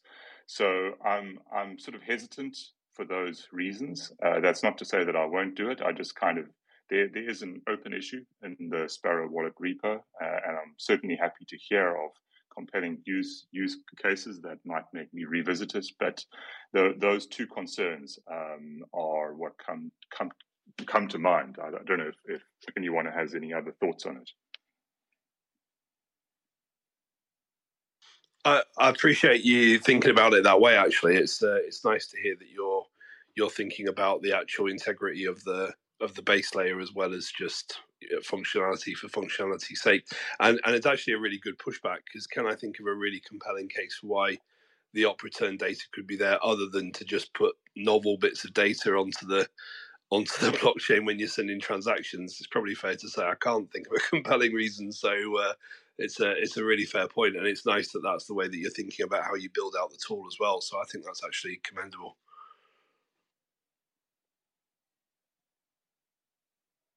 Cool. Thank you.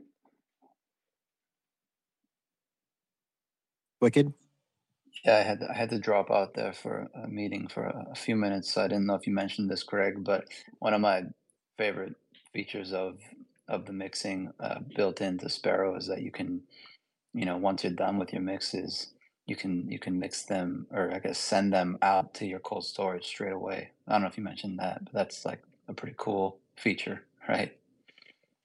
Yeah, it's certainly I think the way that most people use it. So you can kind of create that break in the chain, which allows you to, if you're buying on a KYC exchange, I think it's always worthwhile repeating this. The KYC exchange and anybody who has access to their records is going to know how much you bought. So that's very important to understand. But if you want to break the link of those funds going forward, then Whirlpool is great. And then you can kind of send those off to your cold storage and no one will be able to see where they went. It will just have gone into this big cloud and there'll be no way to be able to tell. So that's a very useful use case because it allows you, for example, even if you buy on a no KYC exchange, like for example Peach, you still don't necessarily want whoever you bought it from to be able to see where it went. So again, there using Whirlpool gives you the advantage of being able to break that link so that that person can't then see, oh, that's interesting, they went off and spent their funds here or there. So one thing I will bring up is, I don't use the mixing that often, mostly just because of it's expensive to use, and I'm wondering if you think those fees will ever come down. Are they racing towards zero like everyone else? Are we going to get cheaper and cheaper mixing moving forward, or is there some constraints that will always keep it kind of expensive, you think? Well, so I think that the main constraint there is really trying to prevent the denial of service attack. It needs to be at a certain level, otherwise you can have a civil attack on that particular service. So that's kind of one of the key things. Now, if the value of Bitcoin goes up, so that we can A, fund the developer efforts, and B, prevent that kind of civil attack vector, then I think there's no reason why those fees can't come down over time, and I can't see why they wouldn't. So, it's not up to me, but I would think that we could see a future where they do come down to be sort of in line with what people would reasonably expect to pay. That the absolute value in Bitcoin will be less, but perhaps the fiat value will be the same.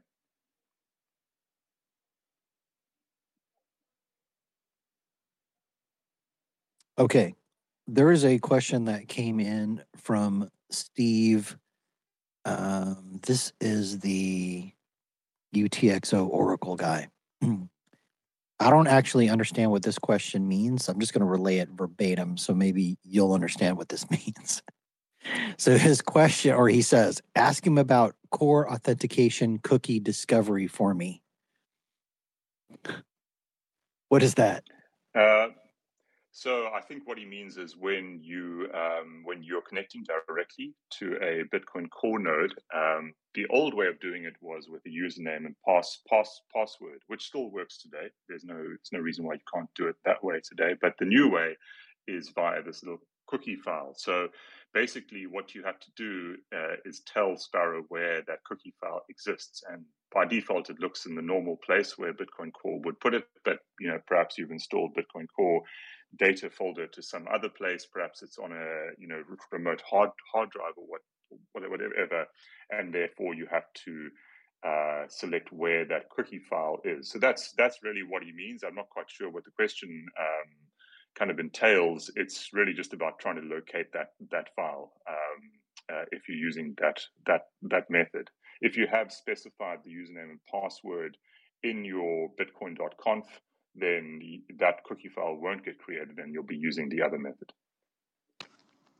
Maybe he's wondering which way to go, or for insights as to what you think's better. Yeah, there's no massive difference really. I think generally you'll be talking to a local Bitcoin core node, because if you're not, then you're doing it wrong. You really shouldn't be trying to connect to your Bitcoin core node over Tor.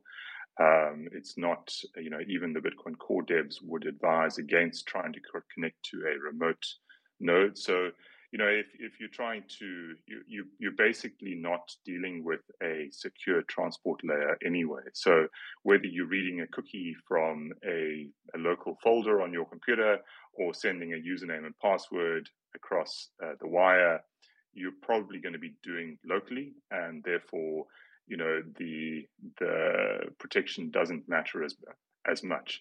Obviously, you can't read a local file if you are, for example, you are connecting to Bitcoin Core running on some other computer. So in that case, you will probably be using the username and password. So that's kind of the difference for the most part of why you might be using one versus the other. The cookie file is the default. So if you don't configure anything, that's kind of the default way to go. But if you're running on a Bitcoin Core on a remote computer, then you'll probably be using the username and password.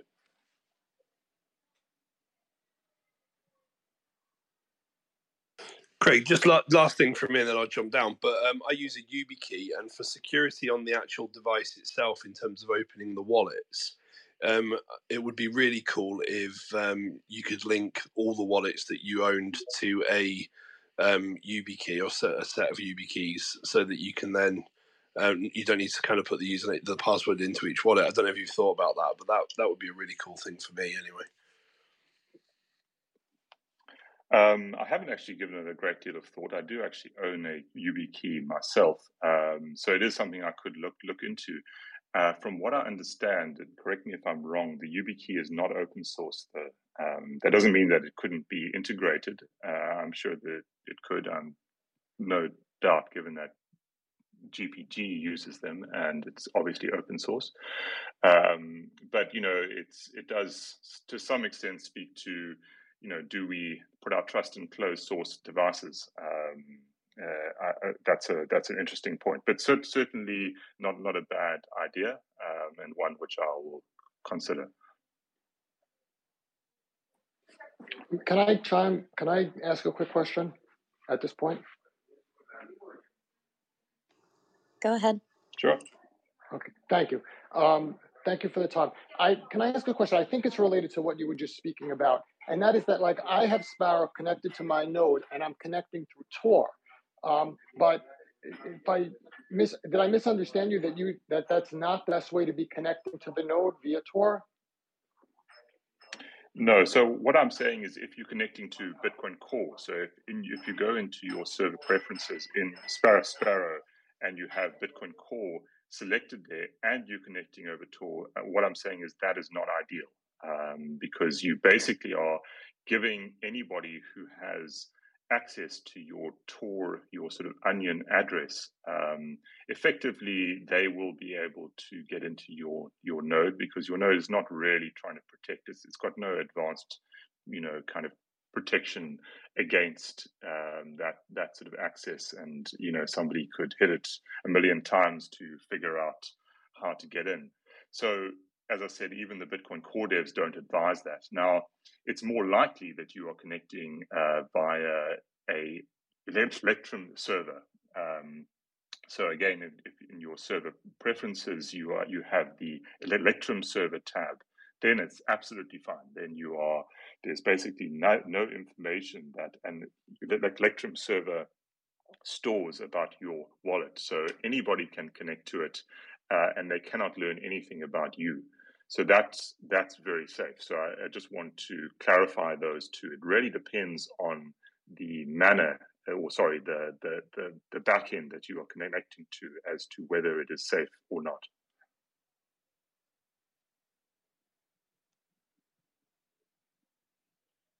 Did that answer your question, Isaac? You have to unmute. I'm going to assume it did. Yeah, so All just right. to clarify that, Craig, then, so you're saying that the option, which I believe is the yellow switch, which would be the Electrum server, that's as good as using the green switch directly to the node to the Bitcoin core. Is that correct? Just for those who aren't too familiar with it, there are three different ways you can connect Sparrow to the Bitcoin blockchain. The first is, you mentioned that yellow switch. So that refers to using a public server. Now, there are obviously downsides to that. If you're not using your own node, you're using someone else's, which is certainly the case for that option. And therefore, you are trusting your privacy with whatever server you are using. That said, Sparrow only uses a small curated list of servers run by individuals and companies with a track history of promoting privacy. So it's relatively safe, but it obviously cannot be guaranteed. The second option is connecting to a Bitcoin core node. As I've said, do that with a local Bitcoin core node, so one running on the same computer or the same local network that you are on. Don't connect to a remote Bitcoin core node, because you shouldn't really be exposing your Bitcoin core to any kind of remote connection attempts. And then the third, which is a blue toggle, and that refers to a private Electrum server. So that's probably something like Start9 or Ronin Dojo that contains a Electrum server that you then connect to. So that the benefits of an Electrum server is that it doesn't store anything, as I said. So it allows you to run it on a server that you can connect to from anywhere in the world. And even if somebody was to get access to the Onion address that you use to connect to that, they cannot learn anything about your wallet. So it really makes your experience a lot more private and a lot more safe in that sense. Okay, we have about 3 minutes left in the show. Follow up.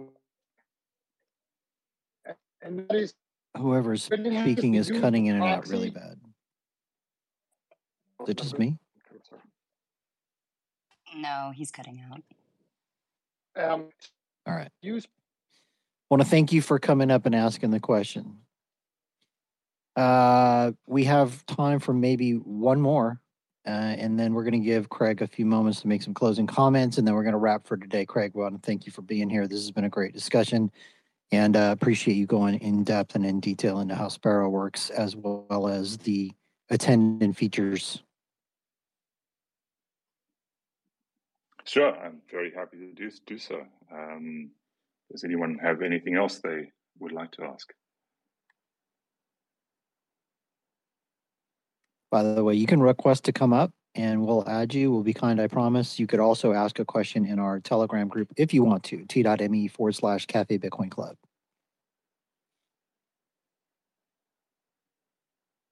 Okay, I'll ask a quick question, and that is, can you talk a little bit about the multi-sig setup in Sparrow, Craig, if you don't mind? Yeah, sure. So when you create a new wallet in Sparrow, the very first field that you have to consider is whether you want to create a single sig or a multi-sig wallet. And the multi-sig wallet allows you to create a wallet like a 2 of 3 wallet, which is the default that is first shown. And then what you need to do is then have 3 different signers. And those signers can be software wallets, although that's unusual. But generally, you will then have a bunch of different hardware wallets, perhaps of various kinds or makes, that will then allow you to then sign. So you can either do this with a bunch of people. Each of you has a particular signer, or a signing device, should I say. And then that allows you to then create a multi-sig wallet. Or you can, for example, use this for your cold storage setup, where you have a bunch of different devices and you want to, say, locate them in different geographic locations. That will mean that nobody can come and put a gun to your head and say, give me your Bitcoin now, because you'll be able to reply, I can't actually do it. We have to get on a plane or what have you. So there's a number of different ways and reasons to do it. But it's largely the same process as setting up a single sig wallet. So, all of the steps, if you've done it with Sparrow before, pretty much the same. You're just now dealing with a number of different devices instead of one. So you'll go through the process and setting up that wallet of importing each device, one after the other. And then at the very end, there's one special step, which is around making a copy of a description of the wallet, which is generally what we call the output descriptor. And Sparrow will prompt you to do that when you save the wallet for the first time. It will show a dialogue, and you can either write the output descriptor out or you can save a PDF with it in. And so long as you have either the Sparrow wallet file or that PDF or a copy of the output descriptor, you can always recreate the wallet. And so long as you have enough signers, for example, 2 in a 2 of 3, you can sign any transaction going out of that wallet. So those are the kind of the key things to know about multi-sig wallets. They've been made to seem quite scary in the past. I think that that's largely been a case of poor UI, and I think that that's then spread into sort of education of it, of saying rather avoid it, but it's actually a lot easier than you think. Again, the only step that is different is the fact that you have to then save a description of the wallet. That's the key step, because even if you had 2 devices in that 2 of 3, you still need the description to be able to recover the addresses and thus to be able to spend from that wallet. So that's sort of in a short description what multi-sig is and how you do it. All right, perfect. Thanks for that. Is that Last few referencing? moments. Hey, Go ahead, Alex, I just Shelley. wanted to get quick clarification. Is that referencing derivation paths, or is it something different? So the output descriptor contains these 3 things for every signer. It contains something called the master fingerprint, which describes the seed. It contains the derivation path, and it contains the XPub derived at that derivation path. So it'll do that for every signer, and then finally it will have the script type in there as well. So you don't actually need to understand any of that detail. It is in there, and it does, you can read it. It's sort of a human readable, even if it does look a bit techy.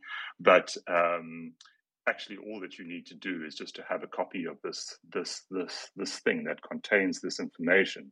And once you have that, you have the full ability to recover that wallet and spend from it at any time. So basically, you just need to keep track of those 9 pieces of information on the 3 sheets of forms, somewhere stored away, safe, and you're good. Yeah, so it's actually just one sheet, to be honest. It's a 1-sheet PDF which contains a big QR code that has all that information in it, and then the information is kind of written out in text form underneath. So that's what the PDF looks like. But obviously your Sparrow wallet file also contains that. So that's kind of the other option, if you will, or you can do both. Just have a backup of your Sparrow wallet file. Maybe you have a really long password on it, so you're happy to put it in cloud storage, or you can kind of say, no, I don't want to go that route. I'd rather have a paper PDF. There's also a company called Seedhammer that actually allows you to kind of put this entire thing into a QR code that's hammered into metal. So there's all kinds of different ways of doing it, but it's generally not all that different from writing down your 12 words. It's just this one additional step which is required with a multi-sig wallet. All right. Wow. We're pretty much out of time, so we're going to have to roll to wrap up here. Craig, I want to say thanks for being here. Any closing comments you'd like to make? Where can people find you, Craig? People who are listening onto this on the podcast, who is the podcast audience, by the way, is way larger than the live audience on Twitter by orders of magnitude. But do you? Where can they find you, and where can they find Sparrow?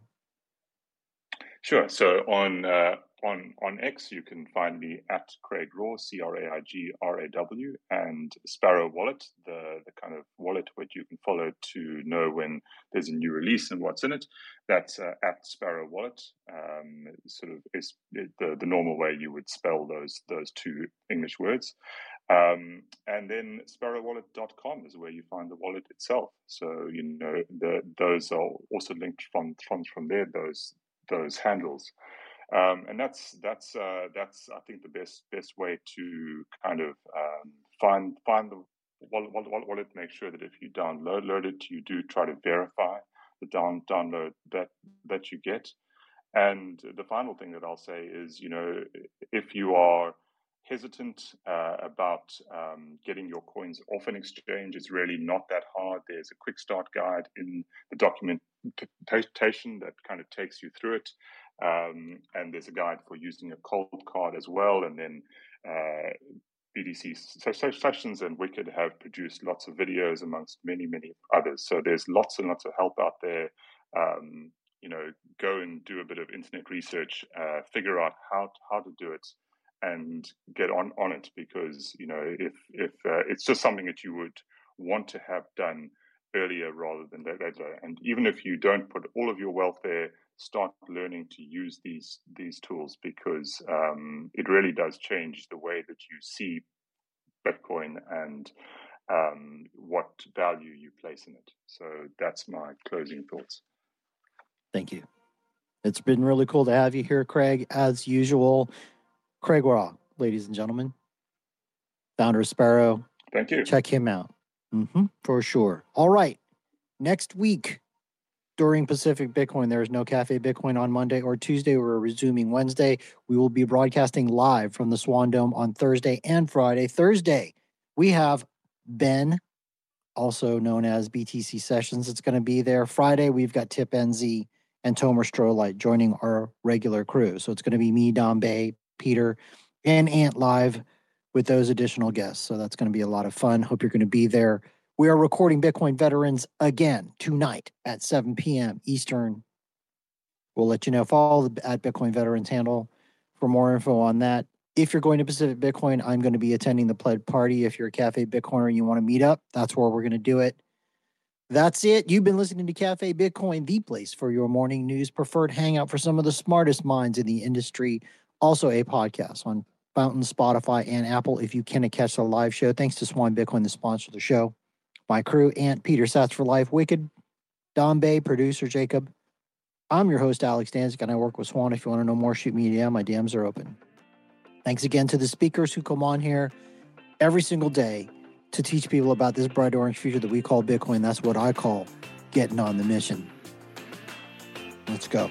Love you guys. Everybody go out there. Have a great day today and crush it.